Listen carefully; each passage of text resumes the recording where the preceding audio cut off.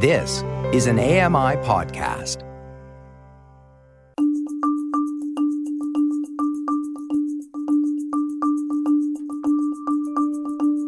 Hello, everyone, and welcome to Accessing Art with Amy. I'm your host, Amy Manti. My pronouns are she, her. July is Disability Pride Month, and it's an important time to recognize and to celebrate the disability experience. Goldbard is a singer, songwriter, and musician who is on their own personal journey to understand, I suppose, what disability means to them and how it intersects with the art that they create. So I just want to wish you all and Goldbard a happy Disability Pride Month. So welcome, Goldbard. Hi, my name is Goldbard, and my pronouns are she, they. I am a white settler creating music, writing, and art from my lived experience inside a fat, queer, neurodivergent, post-traumatically stressed body. Happy Disability Pride Month, Goldbard. Happy Disability Pride Month to you, too. I know, I love July. It feels, I don't know, it feels celebratory. It is time for picnics and fun. Yeah, I agree. Let's just jump right on in. You're a musician and a creator. Tell us a little bit about your background as a musician. I wrote my first song when I was 4 years old. So it was interesting. Recently, I was at an arts conference, and there was somebody leading an art exercise that the whole group of people was going to do, but this was a room full of arts administrators, not necessarily artists. And she said to the group, "Don't worry, I know that art isn't your first language for most of you." And I sat there and I thought, art is my first language. Yeah. Art is my first language too. I get you. So you wrote your first song when you were 4. Yeah, and throughout my life, songwriting has been my way to process whatever I'm trying to figure out and to express myself emotionally. I know there is so much freedom for me in music to say things that I would not feel comfortable just speaking. I think there's probably a lot of musicians that feel that way. So in your practice as a musician and a creator, what instruments are you playing when you're songwriting? Usually guitar, although I have this little kalimba right now that I have been playing with, and I just wrote a song using the kalimba, which was kind of a fun little exercise. What is a kalimbo? A kalimba is a little, other people can call it like a thumb piano. Oh. It's like this little box that you can hold in your hand, and it has metal tines on it, and each one has that you strike it plays a different note. That sounds interesting. I've never heard of this instrument before, so where did you find this? On the Amazons, where you can find everything.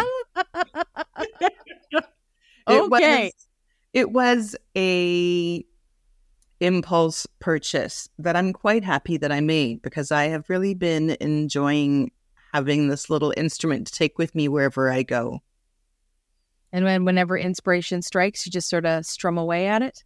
Yeah, and I just play around with different melodies, and that's the fun thing about playing an instrument like that, whereas normally I would come up with melodies through singing. This helps me play around with things in a little bit different way. I think because I've been writing songs for so long with guitar as my songwriting instrument, it's nice to kind of change it up every once in a while. Yeah, I hear that. I guess it keeps a person sharp. That's just like no pun intended. Like that was a musical. It's a musical. All the musical puns are just beginning. But it keeps our skill sets going and alive, and keeps us creative and trying new things. Yeah, well, it breaks you outside of your ruts. It's just like how sometimes if you're writing and you're feeling stuck with your writing, it's good to go maybe pick up some writing prompts and write from them instead. You're going to share a song with us that you brought. And the reason we're going to play the song first and then unpack it is because I think there's a lot to explore on what you've written here in terms of the song, but also like your process in songwriting and how that relates to your experience of disability. So Perhaps, can you introduce this song? Yeah, this song is called When Love Wins. And I wrote this song recently. There was a protest of a local drag queen story time, and these protests are becoming sadly more commonplace, not just here, but all over the world. Yeah, here in Vancouver, it's been a big thing, but you're right, all over the world.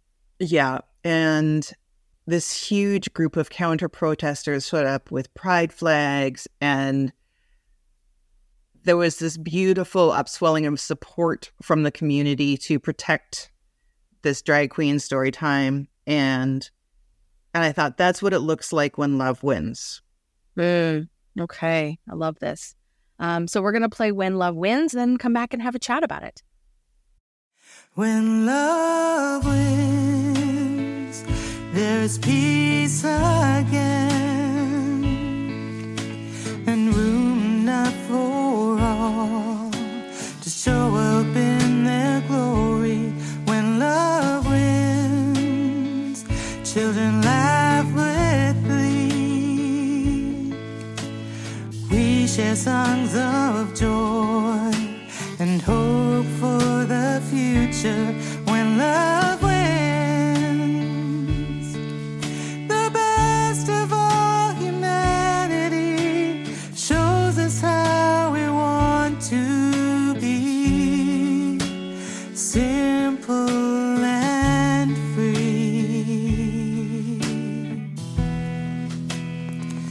When love wins,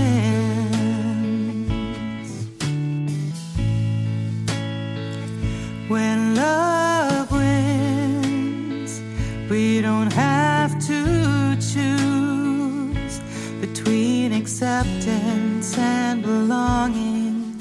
We just get to be. When love wins, we are limitless, unbound from heavy chains that try to drag us down. When love wins, the best of all humanity shows us how we want to be, simple and free.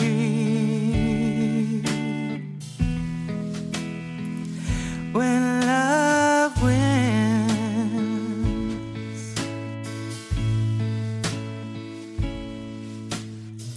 some days the hate screams so loud, it's hard to find solid ground. That's when it's hard to remember.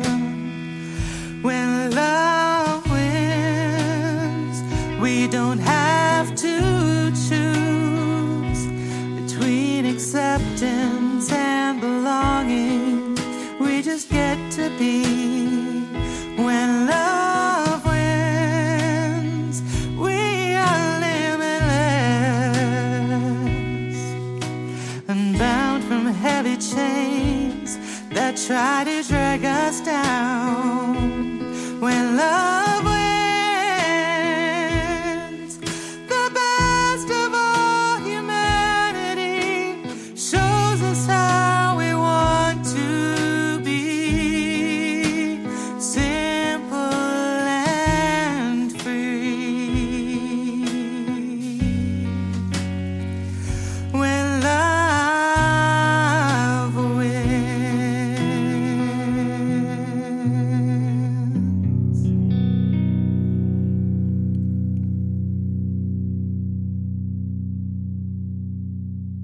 So this is a really, really beautiful song. What's your process like when you write music? Is it something that just sort of spills out of you or something that comes to you gradually? I'm so curious about the process. Oftentimes, the song starts to just show up, and I feel like I am just chasing to get it down before it disappears. Right. Yep. And so I've learned to grab the nearest recording device and the easiest to use recording device. So lately, my iPad has been great for that. Just to be able to, when the idea comes, just go ahead and get it down quickly. And I often find that like I sort of start writing the song, and I usually have like about a verse and a chorus maybe, and then I start singing it, and the rest of the song just starts pouring out. And that's why it's so important for me to make sure that I capture that first take, the first time I sing through the song, because often there's a little bit of magic in that very first time. And then how does like disability play into all of this in terms of your writing process or where you perform the music? You know, for most of my life, I did not understand that I had a disability. And I would take any gig that was offered to me. And oftentimes the circumstances of these gigs were less than ideal, especially for somebody who is neurodivergent and living with PTSD. So I would be playing in bars where people were loud and drunk, and I would get so thrown off by all of the craziness around me. And it would be a very stressful experience. And it's only in the last few months that I have finally started to realize that I have a right to ask for better working conditions as a musician and an artist. Right. Yeah. I remember seeing you perform at something called the Freewheeling Festival that was put on by Real Wheels Theatre here in Vancouver. And you got up on stage and you said something like, you know, I'm just going to get a moment to get my stuff together and get comfortable. And then it was this moment of, isn't it nice to be in a space where you can just like do what you need to do in order for the art to be present? And you made no apologies about needing a little extra time to sit and get comfortable and find, you know, the proper hold of your guitar, all of those things. And I just thought, oh yes, like this is a part of the experience, right? That we honor what we call in disability world crip time. Right? This and idea that night was the very first time that I felt I was able to do that. And what a beautiful thing it was to take the time to set up all my gear and make sure that I'm actually physically comfortable. So often in gigs, you show up and you're lucky if you get a sound check at all. Oftentimes you don't. And then you're just supposed to hit the ground running. And there's this, you know, showbiz mantra that the show must go on no matter what. And I think that is something I am just starting to unpack as what an ableist thing that is, and what an awful expectation that is, that when you are trying to perform, and especially if you are performing original material that you wrote, which a lot of the time I do, right? You know, you're putting a little bit of your heart out there, and that's a very vulnerable thing. And to be expected to do that in an environment that does not feel where you don't feel supported is something I'm just not settling for anymore. So what's that journey been like for you? Because it sounds like it's relatively recent in that you're discovering what it means to live with disability, what it means to empower yourself, to not just advocate, but in some ways like demand, right? Like, you know, this is what I expect. This is what I deserve. And I won't perform or create for any less. What's that journey been like for you as a performer and creator and singer and songwriter? One of the beautiful gifts about starting to accept fully my status as a person with a disability is it's giving me that radical permission to be careful how I monitor my amount of fucks. How many I have to give on any given day. And recognizing that because they are limited, I need to make rules for myself. Mm-hmm. So, for instance, one rule that I just made is that I will only do 2 gigs per month right now, because that feels like a manageable amount. And the beautiful gift of that is that it takes away that little part of my brain who is constantly looking at every single gig in town and thinking that I should be performing at all of them all of the time. Right. And it says to that brain, nope, we've already got 2 gigs booked for that month, so we're not doing any more. Right. Right. Giving yourself that permission to just, to be enough. 2 gigs is enough. Yeah. Yeah. And, I ask this about many artists, especially artists that are writing from lived experience. So some of your songs are all of your songs are deeply personal to you. How do you perform the songs without causing yourself harm in those moments? Because if you're going to a place that's deeply personal, is there something that you do to help, to help regulate that, or to provide some self-care? I know it's funny. I was just talking with my friend Hillary Grist this morning. And Hillary is also a singer-songwriter. And we were talking about how there is an inevitable crash after any show that you do. Right.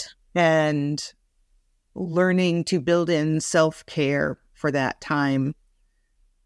And that's something that I never used to do. And I would just continue on the next day with regular life instead of setting aside time for rest and recovery afterwards.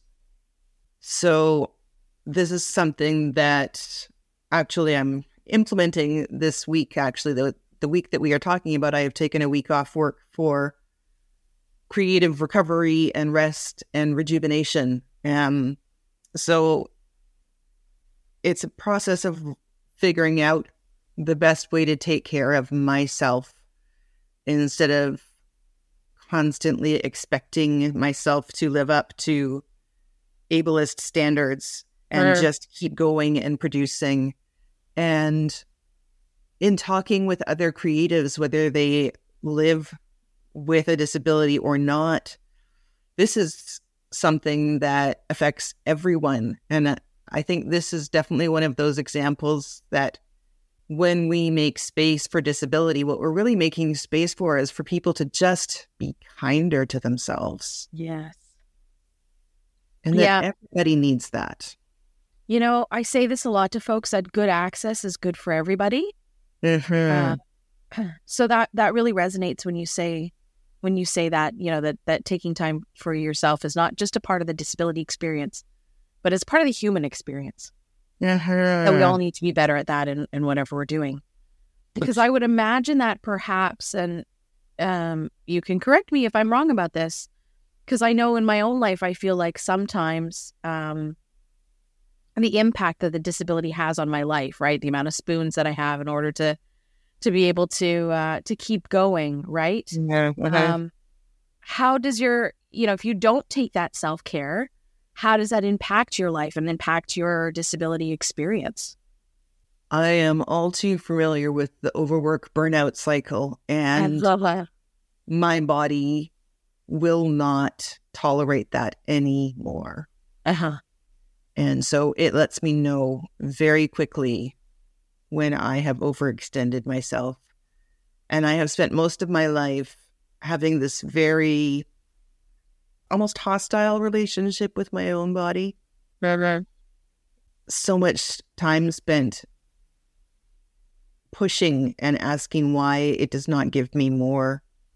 And I've reached a certain point in my life where I just want to be friends with my body.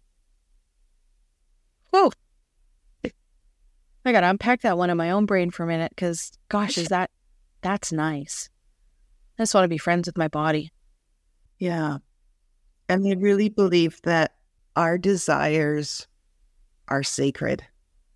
And when we listen to what our bodies are telling us, and I know this from my experience, when I listen to what my body is telling me, she always points me home. And what about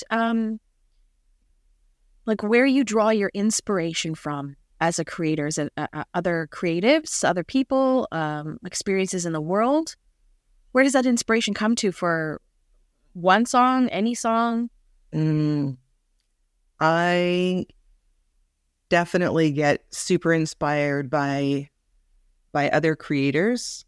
There's such an immense wealth of fabulous talent in the Greater Vancouver area. Some of the queer artists that I look up to, who I have learned so much from. Kim Wardle is one of my favorites, and they have really inspired a lot of what I've been doing.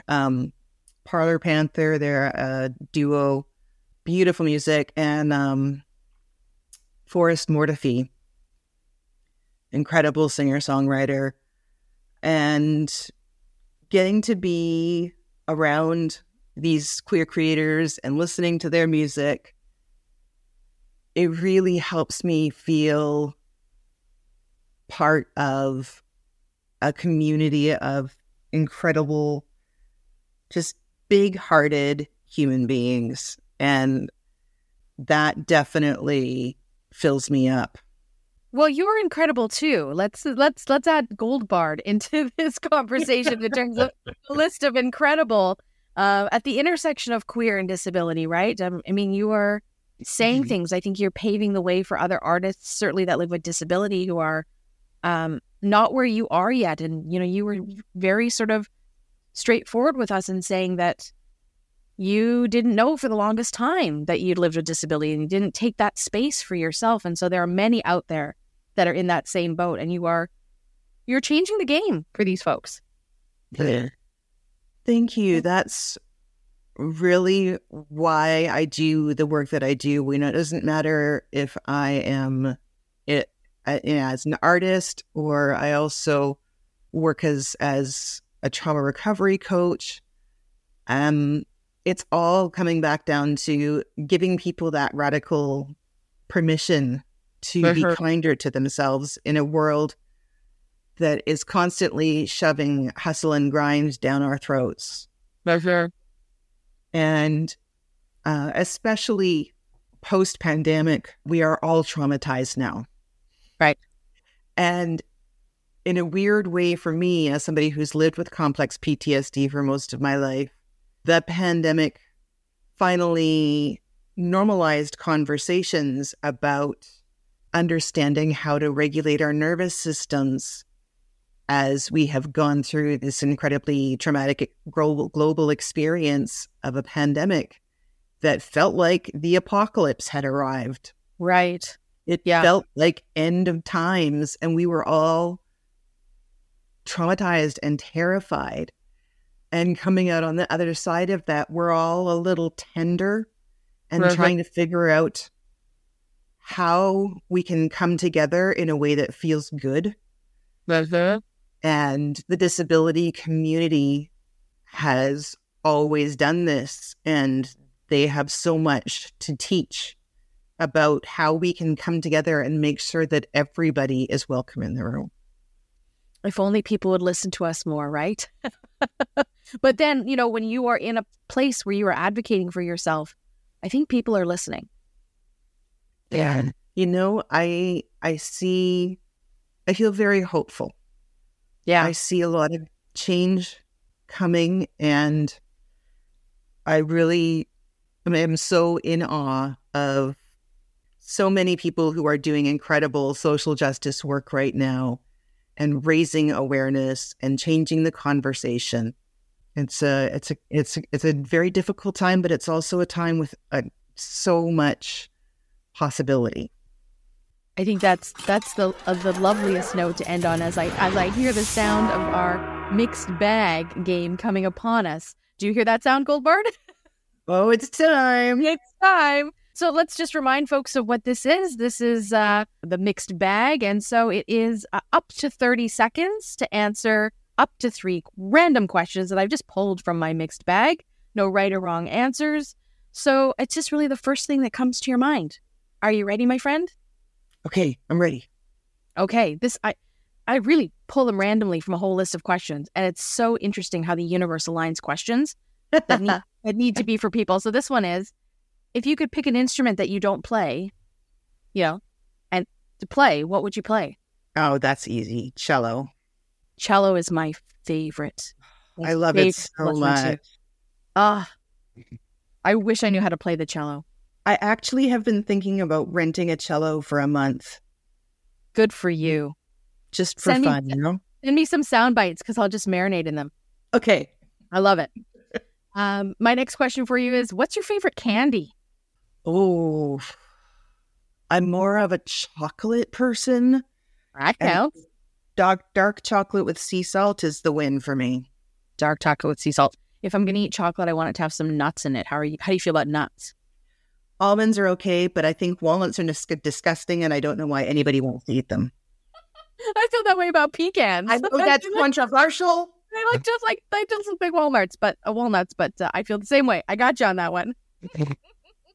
And the last question I have for you is, if there is one place in the world that you'd like to travel to that you've never been, where would it be? Oh, God, that's easy. Bali. Oh, my gosh. I want to go to Bali so bad. Why Bali? So one of my favorite artists, Flora Boli, does a retreat week in Bali where you go and you paint for a week there. And I have seen the pictures from those retreats, and all I can think is, I want to be there right now. I want to be there right now, too. And I haven't seen any of these pictures. So when you go, let me know. Maybe we can go together. That sounds amazing. Yes. Goldbard, if we wanted to reach out to you and learn more about your music or find you on the internet, where would we do that? The best place to find me is on Instagram under Goldbard Creative. Goldbard Creative. Thank you so much for joining us on the podcast. It's been such a pleasure getting to know you and to hear some of your music. Thank you just so much for doing the work that you do. Thanks, Amy, for all these conversations. It's really important. Especially since July is Disability Pride Month. So happy Disability Pride Month again, my friend. Happy Disability Pride! And before we say goodbye for the day, I just want to share with you this quote by Louis Armstrong. Music is life itself. Thanks for listening to Accessing Art with Amy. This podcast is produced by me, Amy Amanti, on the unceded traditional territories of the Squamish, Musqueam, and Tsleil-Waututh First Peoples, colonially known as Vancouver, British Columbia. The technical producer on this podcast is Jacob Szymanski, and the manager of AMI Audio is Andy Frank. We would love any listener feedback, so you can reach out to us at 1-866-509-4545 or by email at feedback@ami.ca. Thanks again to my special guest today, Goldbard. Keep exploring. We'll see you next time. Hi, I'm Ramya Amudan. Join me weekly for AMI Audiobook Review, the podcast that explores new titles, introduces us to famous narrators, and updates what's hot at the Center for Equitable Library Access. Download episodes of AMI Audiobook Review from your favorite podcast provider.